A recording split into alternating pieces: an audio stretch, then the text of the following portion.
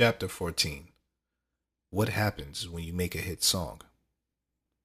When you make a hit song and it starts gaining traction and momentum, your phone will start ringing nonstop. All of a sudden, everyone will want to jump on the bandwagon and be a part of your success. People who you probably never thought you'd be in contact with will start reaching out to you, hoping to get a piece of the small fortune that you are about to accumulate. People will try to pull you in every direction possible, so it's best that you and your team stay grounded. Don't make yourself so easily accessible either. If you made it this far, then you obviously have an email set up, which is probably the best form of contact. I say that because emailing people keeps you at a nice distance from them. They never truly know who's on the other end of the email when you respond to them. They don't know if they're talking to you, your manager, your lawyer, or your mom. It's best to keep things this way. People will find ways of getting your phone number so that they can call you with their nonsense, with the exception of those who actually are looking to do solid business. Try your best not to entertain it at all. Don't get caught up in too many phone conversations with random people either. It can be a big waste of time. People always have a lot to say, and people always talk a good one when they're trying to get close to you. People will talk your ear off and want you to appear at this or that event in order to help bring some of your buzz their way. Don't fall for this. Now that you have a hit song, it's time for you and your team to get paid.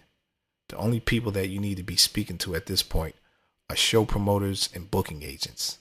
Show promoters are people who have built working relationships with several venues where you may be able to perform for a paid fee. Depending on how big your song is at the time, you may be getting offers anywhere between $500 to $10,000 to perform. You will probably need a song in the top 40 and below to demand show prices as high as $10,000 or more. Use your best judgment when agreeing to perform at venues. The goal is for you to make money and not spread yourself too thin. People will email you and ask you, how much is your performance rate?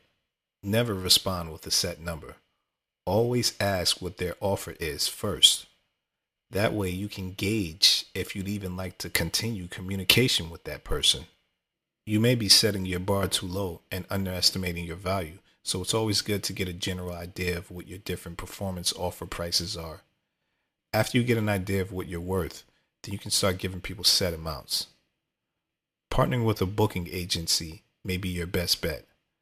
When my first project was at its height, some of the top booking agents were flying out to have meetings with us. If booking agents aren't reaching out to you, then maybe you need to continue building your buzz. A booking agent will not reach out to you unless they are aware of your brand. Emailing a booking agent that is not interested in booking you does not work from my experience. Booking agents only want to deal with the hottest acts. Their goal is to book you at the highest rate so that they can take their 10% booking fee. If you're only demanding $500 per show, then it's probably not worthwhile for a booking agent because they'd only be receiving $50 per show, which is peanuts to them. Handling your own bookings is the best route to take before you reach the next level. Your next goal would probably be to continue building your buzz until a more known artist wants you to open up for them. In that case, you may be getting only $1,000 per show. But if it's a tour with 10 to 30 dates, you could easily generate $10,000 to $30,000 in a month or two. Allowing opportunities to happen organically is the best way to do it, in my opinion. Being hasty and seeming thirsty is a big turnoff for most people. Be humble with your song's success and continue to build your buzz until it really pays off. Try not to get too excited and stay humble. If someone makes an offer for you to perform and it's too low, then respectfully decline. Never respond in an arrogant way and never feel disrespected by low offers. Promoters are in the business to make a profit also, and at times you may have to compromise. Some venues are small and the promoters can only generate a certain amount in sales based off your buzz. Find out what your best offer is and find out your lowest offer. That way you will have a good idea of your performance value. Booking too many shows at a low rate can damage opportunities of getting paid more in the future. Show promoters may be in contact with other promoters, and may refer to each other to find out what a specific artist has charged for booking in the past. That is why it's best to figure out your maximum rate before you make a bunch of obligations to lower paying shows. Your booking price can go up overnight, so it may be in your best interest to only book the highest paying shows. Some artists are very eager to perform in front of a live audience, but you must not be too hasty.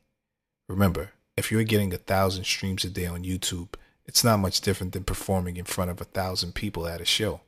Performing in front of people is a good way to get your brand out there, but I think it's better to be efficient.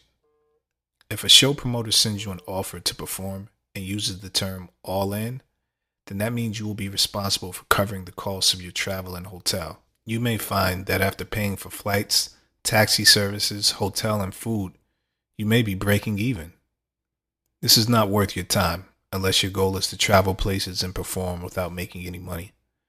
If you get an all-in offer, never book a show without considering the price of flights, hotel, and travel costs. If you and your team aren't making a profit, then it defeats the purpose in traveling somewhere to perform.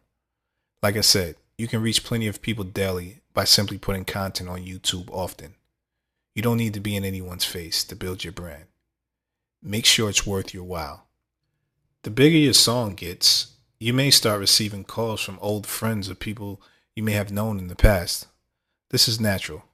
Some people may be calling just to say hello and acknowledge that they see you succeeding. Others will find it as an opportunity to try to get something out of you. You may not have received your first royalty yet, but the public perception may be that you are rich because you have a viral video or a song on the radio.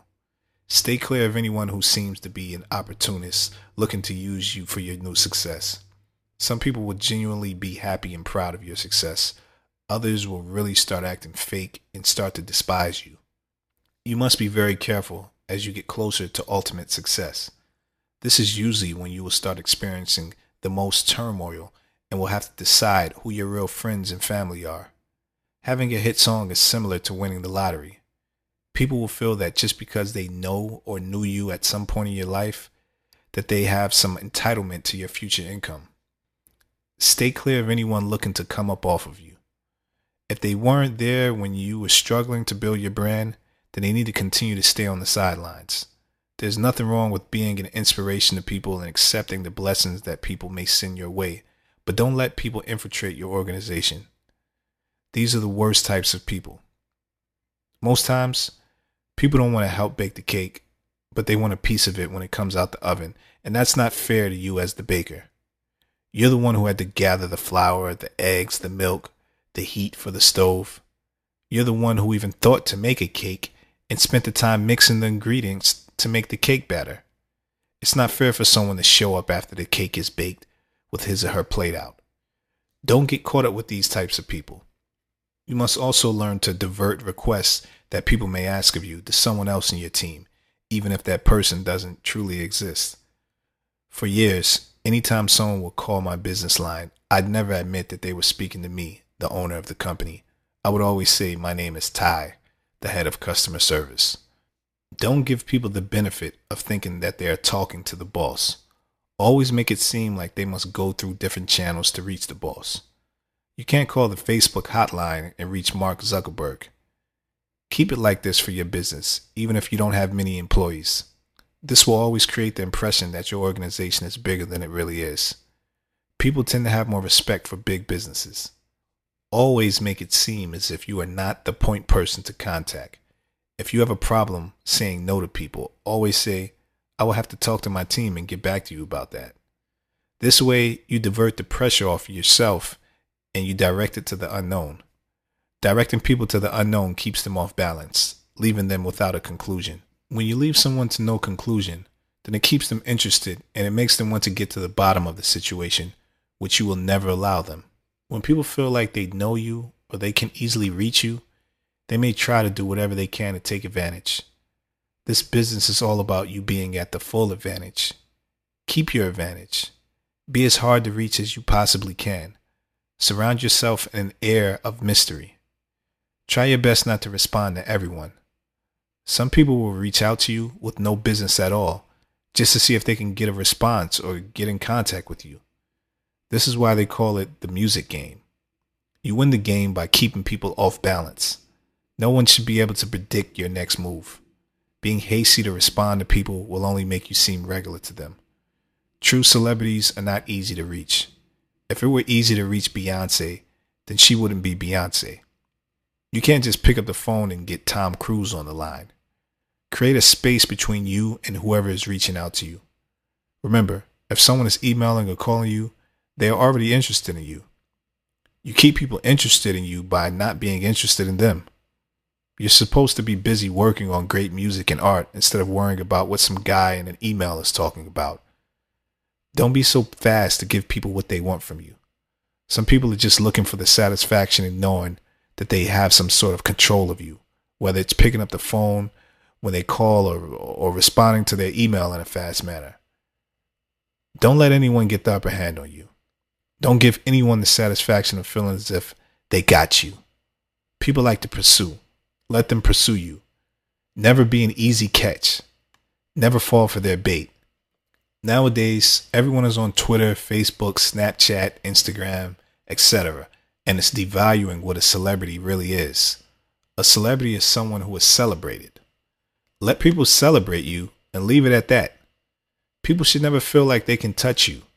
The minute that you can be touched is the minute that people start looking at you as a regular mortal human being. Remember, you are not regular anymore. You have created a hit song. You are now in an elite club of artists and hit makers. Communicate with other elite people who can bring value to your situation. If people are not bringing value to your brand, then they are taking away from it. You do not need to respond to everyone. Leave people wondering if you even read their email. They'll email you again later and continue to pursue you. When they finally do reach you, they will feel like they had to work to get to you.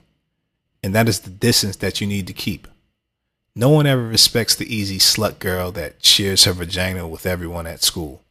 Most men desire women who seem out of their league, and they're often intimidated to even speak to them.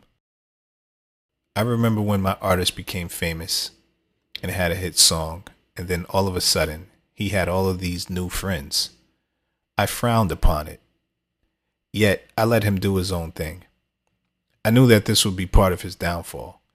He seemed like a lonely person before the success, and he was embracing all of the new people that were coming in his life.